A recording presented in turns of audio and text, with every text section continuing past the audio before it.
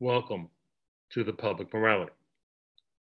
Beginning with President Ronald Reagan, it has been customary for every president during the annual State of the Union address, in some variation, to state the State of the Union is strong. Beyond the predictable bipartisan cheering, what exactly does that mean? Does it mean the state of American democracy is strong? In America's diverse multicultural experiment, the answer to the aforementioned question is subjective. We are honored on the public morality to be in conversation with one of the nation's leading public intellectuals, Ellis Cose. For 17 years, Cose was a columnist and contributing editor for Newsweek magazine. He is a former chairman of the editorial board and editorial page editor of New York Daily News.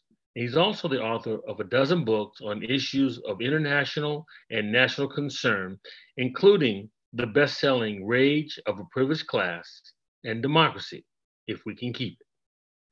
Cose is currently the director of Renewing American Democracy. Ellis Cose, welcome to the public morality. I'm delighted to be here, Byron. I want to begin with having you define American democracy. I know we just had a State of the Union address, and every president, I think since Ronald Reagan, says the state of our union is strong. But how do you, Ellis Cose, assess American democracy in this present moment? Well, that's a very interesting question. And I think it's probably not quite as strong as President Biden suggests that it is, but we're not on the verge of a revolution either. One indication is the index put together by the Global State of Democracy. And what they have found in their last couple of reports is that the United States has a declining democracy. And by that, they mean that electoral representation is endangered in certain ways. That they specifically cited the 2021 election, when Trump, as we all know, basically declared himself the winner, even though he was the loser, and the strong public support for that. They have cited the leaning toward authoritarianism that we've seen, in many quarters, in the last few years. To that, you could add the restrictions that have been passed by numerous states, according to, I guess, the Brennan Center. As of the end of last year, you had, since beginning in 2021, you have 18 states that have passed some 34 restrictive voting laws, which disproportionately affect people of color. So by a reasonably objective basis, you can say the state of democracy is declining in the United States. And I think also on a subjective basis, people feel that. We have a Supreme Court that's clearly out of touch with the majority of the people. And we have a political process that many, many people feel does not really represent them at all.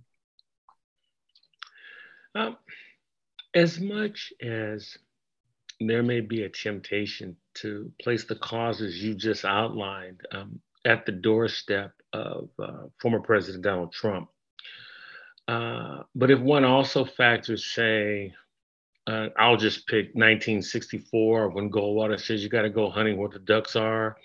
Then you have the Southern strategy with Nixon in 68. Ronald Reagan goes to Philadelphia, Mississippi in 1980 after getting the nomination several miles from where 3 civil rights workers were murdered in 64 to say, I believe in states' rights. You got the Willie Horton commercial in 88. The Jesse Helms Hands commercial in 1990. Mm-hmm. I can just keep going with this lineage all the way up to the present moment with Florida Governor Ron DeSantis. Trump may get credit for the unvarnished version that he placed into the mainstream, but there's been a long systematic othering. I appreciate the historical context that you've put that in. The quote that you use from Goldwater was made at a meeting of one of the Republican bodies, where he was basically saying, in this upcoming election, should we go after the Black vote or not? And he emphatically said no. And as you correctly said, he said you should go hunting where the ducks are.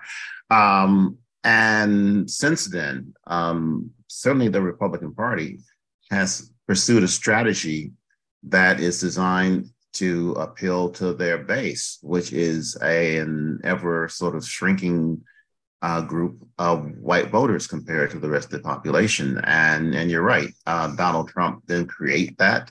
Donald Trump was the beneficiary of that. In your book, your most recent book, Race and Reckoning, you discuss the difficulty of what one may consider seminal moments in the American narrative, void of considering the racial impact of those seminal moments. It therefore seems to me, based on your text, as a culture, we're at race and apathy, but race and reckoning, as you articulated, reflects a clarion call as to where a mature nation would need to be. Your thoughts, sir? A mature nation would accept and adopt to what we are, as opposed to a fantasy of about what we should be, and a fantasy about what we once were. One of the problems with political dialogue today is that so much of it revolves around an image of America that's unreal. And the very idea that you have a slogan that says we're going to make America great again assumes that, excuse me, that America was much greater at some past point than it is now.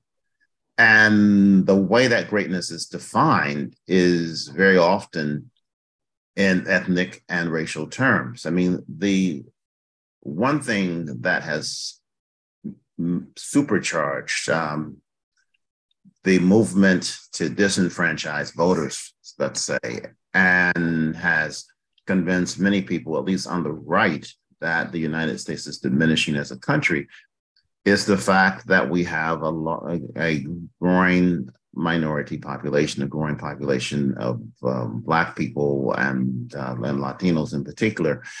And a number of demographers, beginning a couple of decades ago, began to project that at some date in the future, people put it at sometimes in the 2030s, at sometimes in the 2040s, but at some point in the future, the majority of the number of so-called minorities will outnumber the number of so-called whites. I mean, I think it's a ridiculous figure for lots of reasons, which we can get into, but there is that fear, and that fear was one of the things that made the urgency of the Trump campaign particularly poignant, because a lot of people do fear for the future of this nation, and they fear that this minority will take us in a fundamentally different direction than we've been in as a country, and will, quite frankly, ruin things for white America.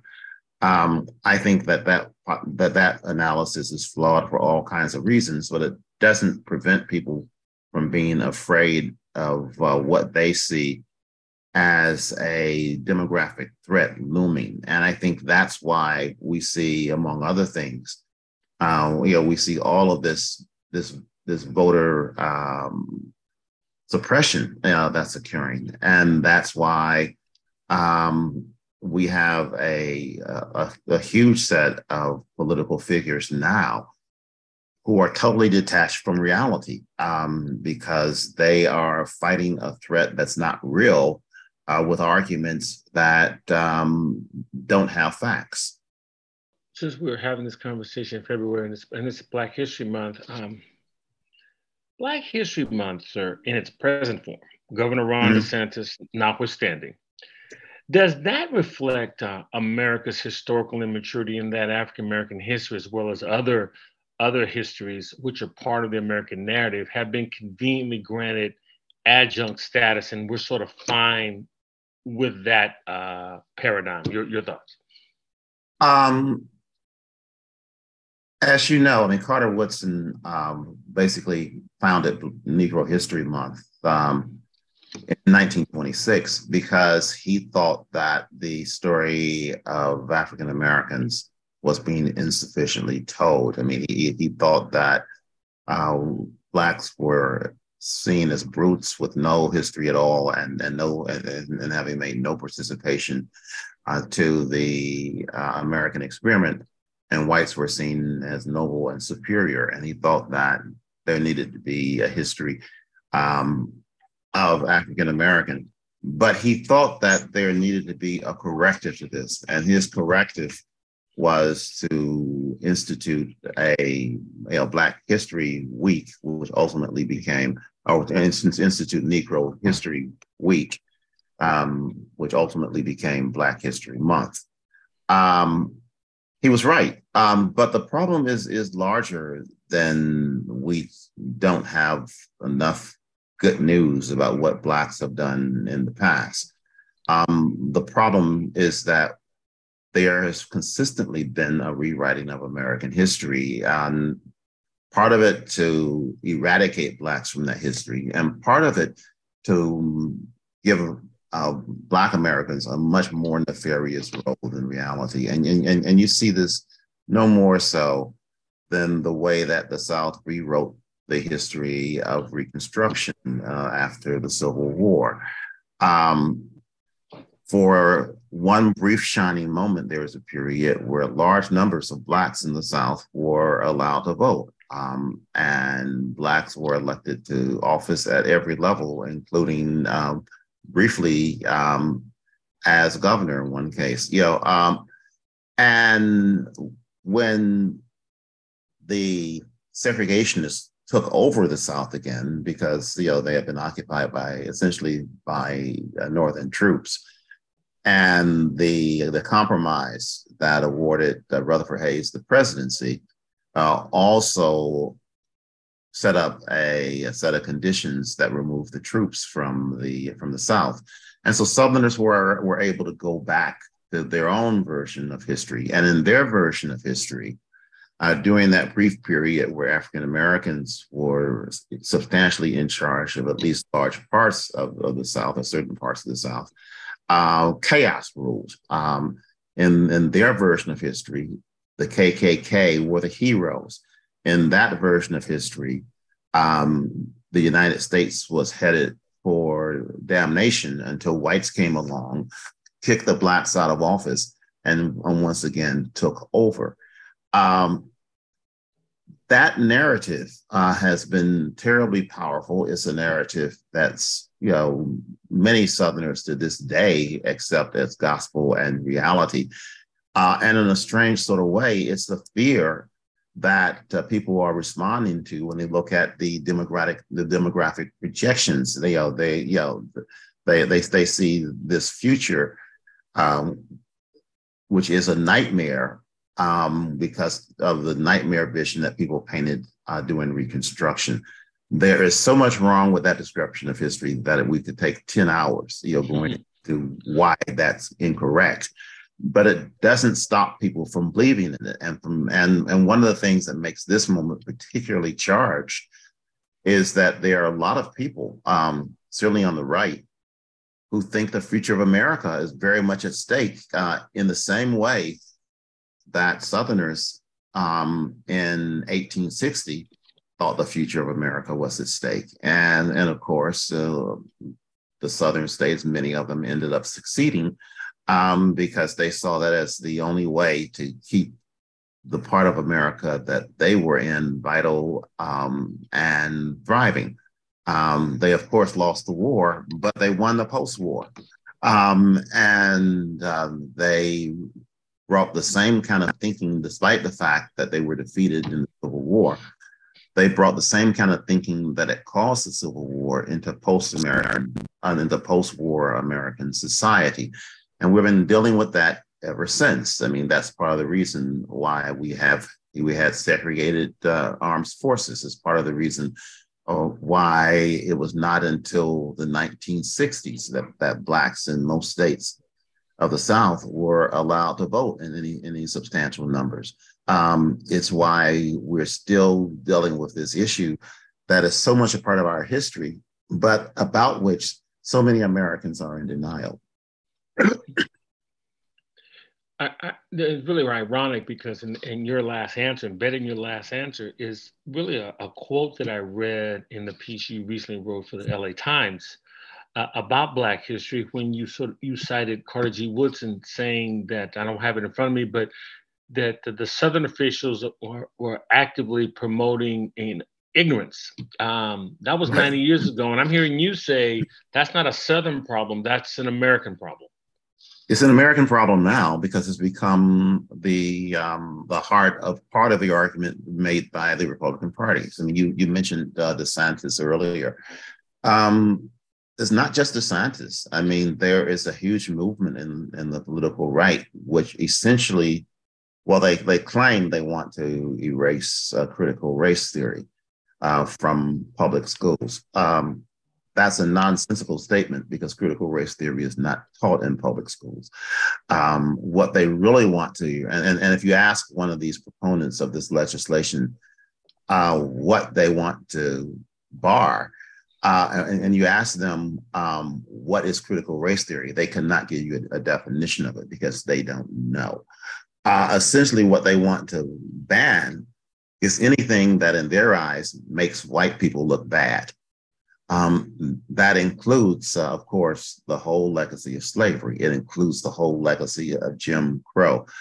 One of the stories that I wrote about in that column that you mentioned in the LA Times, is the story of a young woman who inspired Beloved, the novel by Toni Morrison.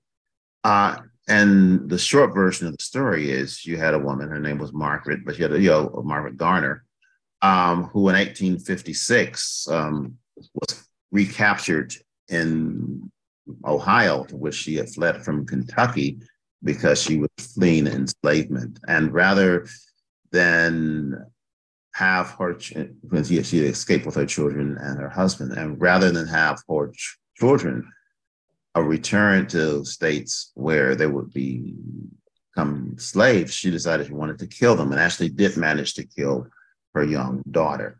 And subsequently, that became huge news, at least in newspapers in the North of the time, during her trial. That is a story they don't want you to understand. They don't want you to know anything about because it documents exactly how awful enslavement was, and it documents the lengths to which the South went to maintain it. Because part of the reason why Margaret Garner was recaptured was because of the Fugitive Slave Act passed in 1850, which basically forced northern states to be complicit in returning escaped enslaved persons, to the South. So you had really abolitionists rallying around these escaped enslaved people and refusing to return them, even though the law said that they had to. So it was a huge mess in terms of what was happening in society at that time. But the insistence of Southerners to keep their slaves was at the center of that. That's a history they don't want taught in schools because they see this history as one being unflattering, to white Americans, and they don't want any of that. They also think that when you look at that entire history, not just that chapter in the 1850s, but the entire history of enslavement, you very quickly find yourself bumping into arguments for reparations of some sort, which of course they think is anathema to everything that they believe in. So rather than own up to the reality of American history, they want to teach people a whitewashed version. You made reference when you started off to Carter Woodson. What he was referring to, and he made that argument in an article in 1931 in the Chicago Defender. What he was specifically referring to was the practice of certain Southern school districts to fire teachers who taught Blacks the Constitution. And the rationale for that policy at the time was that if Blacks really learned what was in the Constitution, they might start demanding more rights. Yeah, so it became de facto illegal to teach Blacks about the Constitution, and that was what Carter Woodson was railing against and disturbed by. It seems, these are my words, in our current public discourse, that we are saddled with what I define is inflammatory, meaningless jargon. So I would throw racism into that because that really is a subjective term. I would throw socialism into that term. I would also add critical race theory and the 1619 project. I would even throw every president since Reagan, State of the Union says the State of the Union is strong. So, how does this loose language, just take your pick, you probably have other examples, how does this loose language impact our democracy? Because people believe it. At least a lot of people believe it. I mean, it's stunning to me that the last polls I've seen, and I suspect it's still the case, the last polls that I've seen, a majority of Republicans think the last election was stolen, which is a total lie. But it's a lie that's been consistently made. There have always been lies in politics everywhere, but not at the level and not at the preposterousness that we see now. And when the Washington Post added up the number of lies that Trump had told during his presidency, they got to a number of over 30,000. His entire presidency was a lie. Basically, everything out of his mouth was a lie. And when you have an entire group of people, a huge portion of Americans believing these lies and these crazy theories as fact, you get things like the attempt to invade the Capitol and overturn the election. You get people responding to threats that aren't real because they are responding, as you said, to very inflammatory language that's nonsensical, but that for various reasons, partly because it's articulated by people in whom they have respect, partly because it agrees with their own perception of reality. They accept this nonsense and act on it. And that's very dangerous. I mean, we've seen countless violent incidents of various minorities being attacked, of a couple of very high profile shootings, and one in a Black church, the other in the store, that was basically serving Blacks, because there are individual nuts who believe this nonsense. But putting the nuts aside, most people weren't picking up guns and going looking for Asians to shoot or for Black people to shoot. But they are voting their fears, and they're putting crazy nuts in the office who perpetuate this nonsense. I want to turn our attention to the recent murder of Tyree Nichols in Memphis. Sure. And given that the primary assailants appear to be African American, and that goes against the popular narrative that's been created, is there something that connects that tragedy to the broader conversation that we've been having, along with how we began this conversation with the state of American democracy? Well, there's certainly something that connects it with a consistent view of Black men in America. I mean, one of the things that people often don't accept as real, is that the view of African Americans that is pervasive in American history and in American literature has not only affected how whites view Blacks, it's affected how Blacks view Blacks. This idea of Black men as brutes who are likely to be very violent and therefore need to be put down, um, not only affects the way that many whites see black men, it affects the way that many blacks see black men.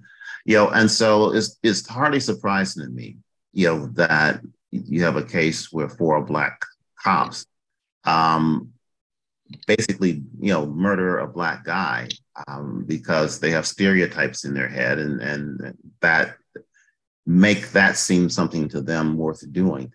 I remember when I was growing up as a kid in Chicago, there was a famous black cop who we knew as Gloves Davis, and he was called Gloves Davis because he loved to put on his gloves and beat the heck out of black men.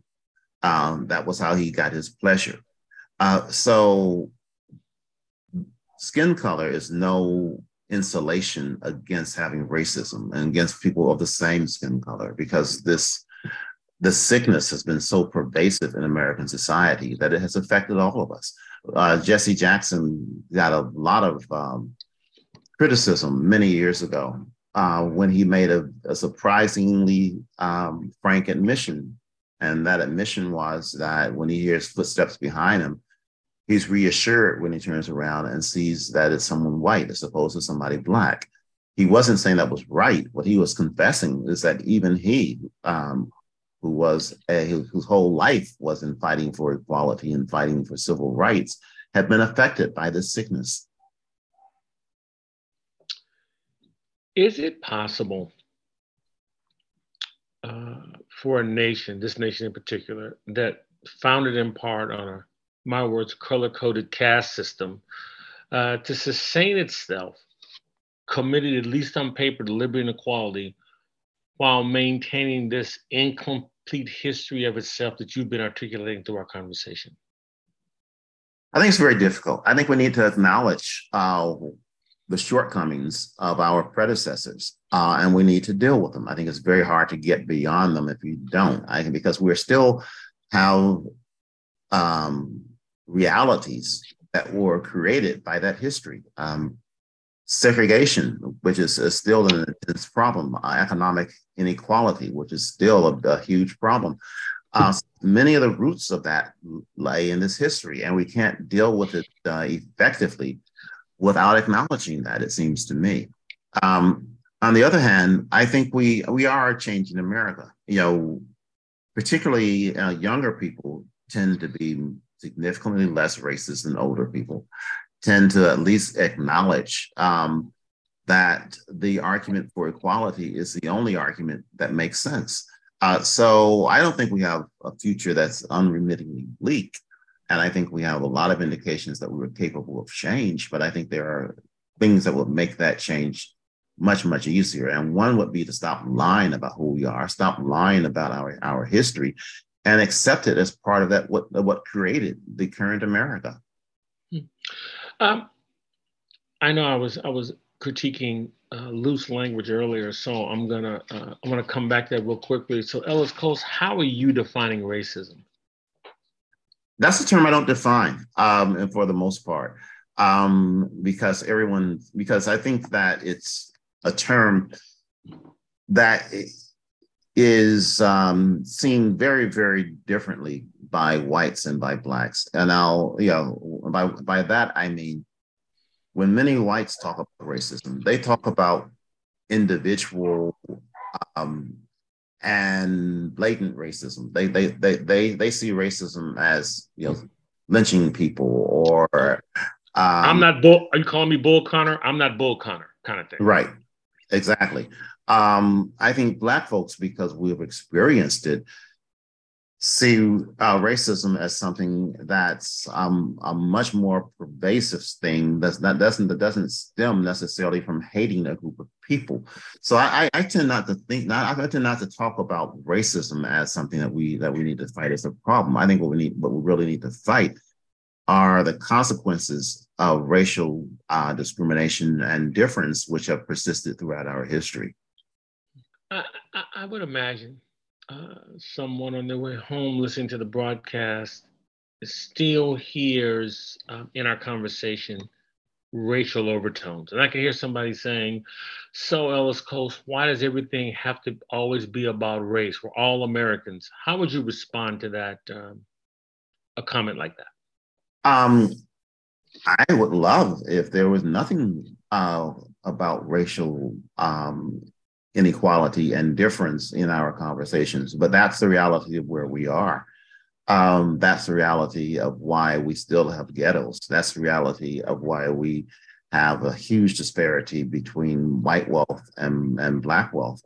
I think we have to acknowledge these realities. I don't think that's the totality of America. I don't think the totality of the threat to democracy is a racial one. I think we have many threats to democracy. And I think we have many components of what make up this American experiment. But that, unfortunately, is a key one and has been throughout our history and continues to be. Talk about, just in that context about history, talk about, and you can begin with the founders, you can enter any way you want to, but talk about the importance that the role of dissent has played in moving the needle for change in this country. Well, it's always been important because the status quo was so loathsome in many ways. And the only way to affect that was to either dissent or work actively to change that. So the abolitionists, beginning with Frederick Douglass and the whole group of people back then, had a lot to do with ultimately bringing about the end of slavery in this country and with taking us to a better place. I would like to have you to respond to one of my long-held suppositions. I know I'm putting myself on risk here, having you publicly critique me. So, but here's my supposition. I'd like to have you respond on the other end. Okay.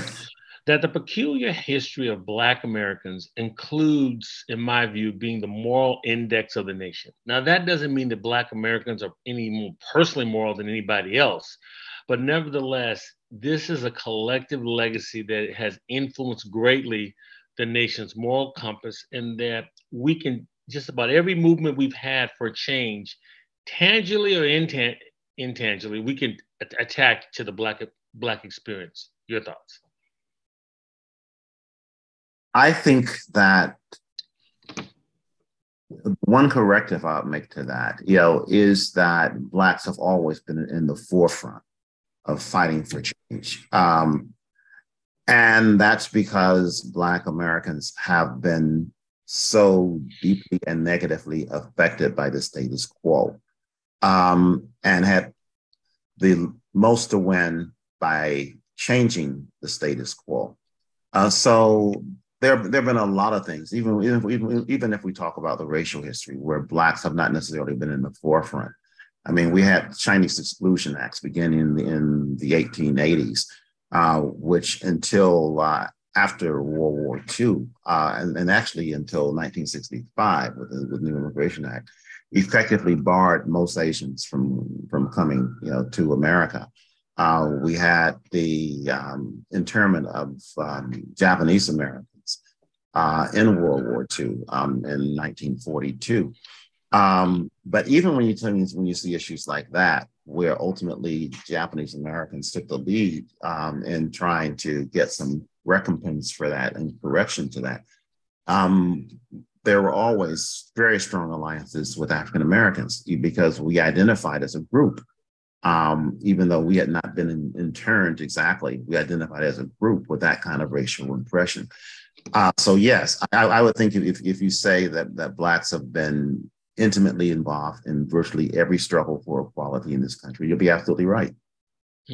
No, and I guess I'm glad you added that, because the way I've always thought about it, even if you take a movement, let's say that we don't necessarily associate the free speech movement of '64. Mm-hmm. And I would say the free speech movement was a result of young people going back to UC Berkeley, having experience with freedom from '64. So that's the intangible influence. That's how I was thinking, but I think you're absolutely right. When reflecting on America's current challenges, are we still grappling with that initial paradox when the Constitution was ratified? Because based on citizenship, full citizenship, because a lot of states had, voting restrictions for white male landowners. Mm-hmm. So you roughly had 16% of the population were full citizens. And so 84% was disenfranchised.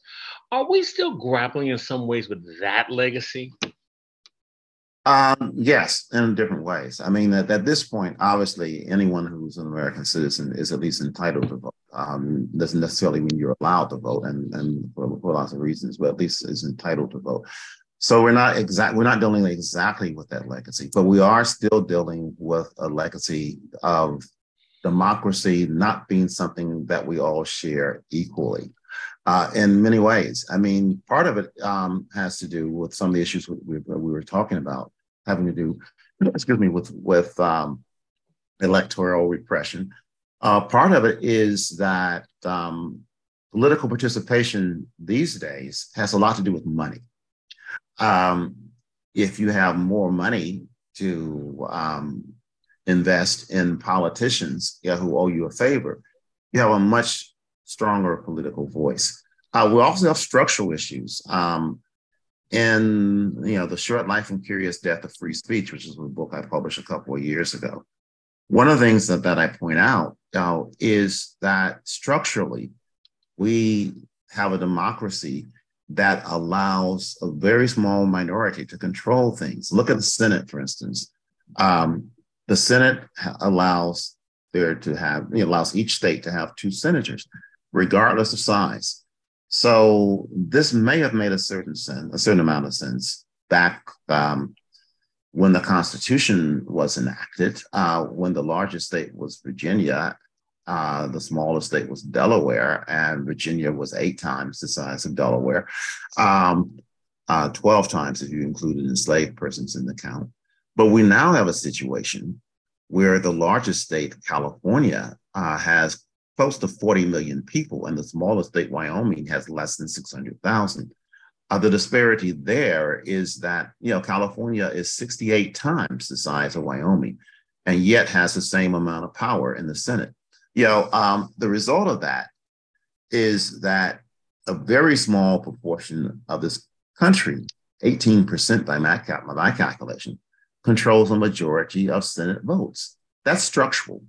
That's another kind of inequality, and it's another kind of inequality that's directly counter to democracy. And when you overlay that with the reality that these small, not densely populated states tend to be overwhelmingly white and more conservative, you get some sense of why we have a Supreme Court that's out of touch with the majority of Americans, because the Supreme Court was basically delivered to us by a Senate minority of 18% voting against the interests of over 80% of American voters.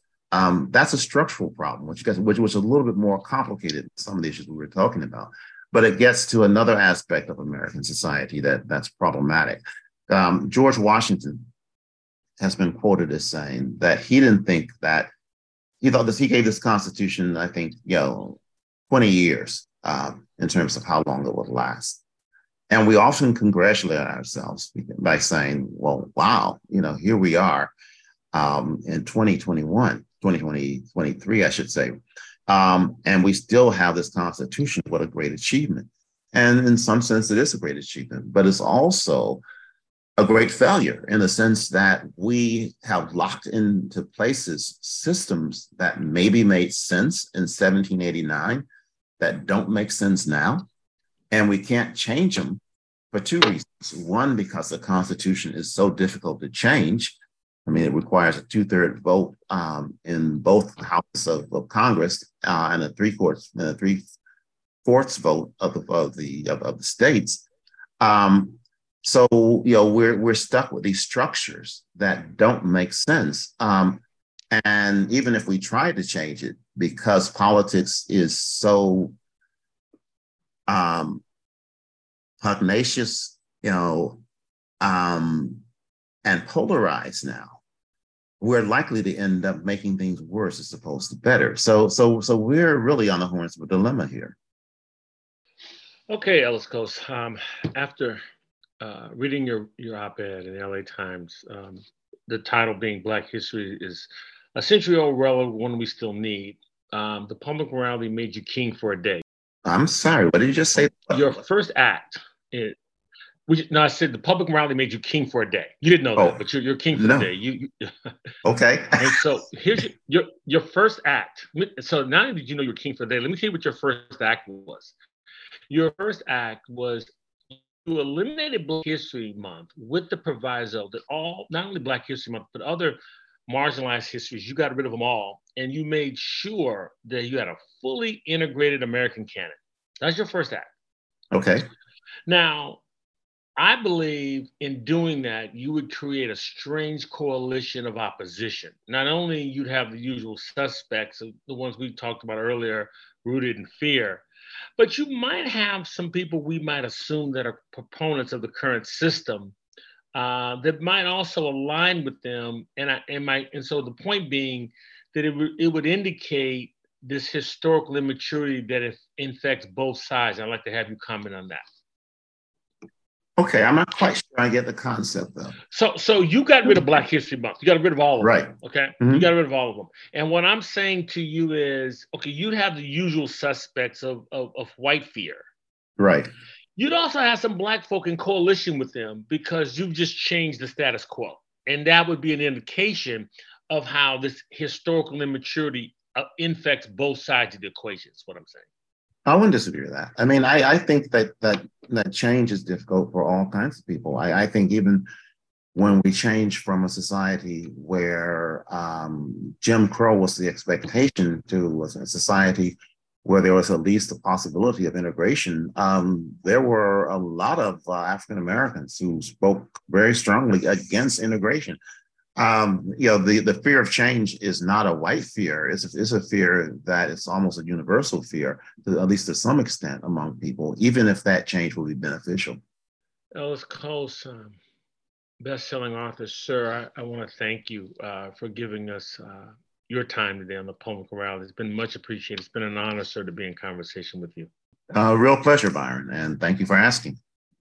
The Public Morality welcomes your comments.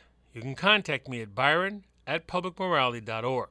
That's Byron, BYRON, at publicmorality.org. You can follow me on Facebook as well as Twitter.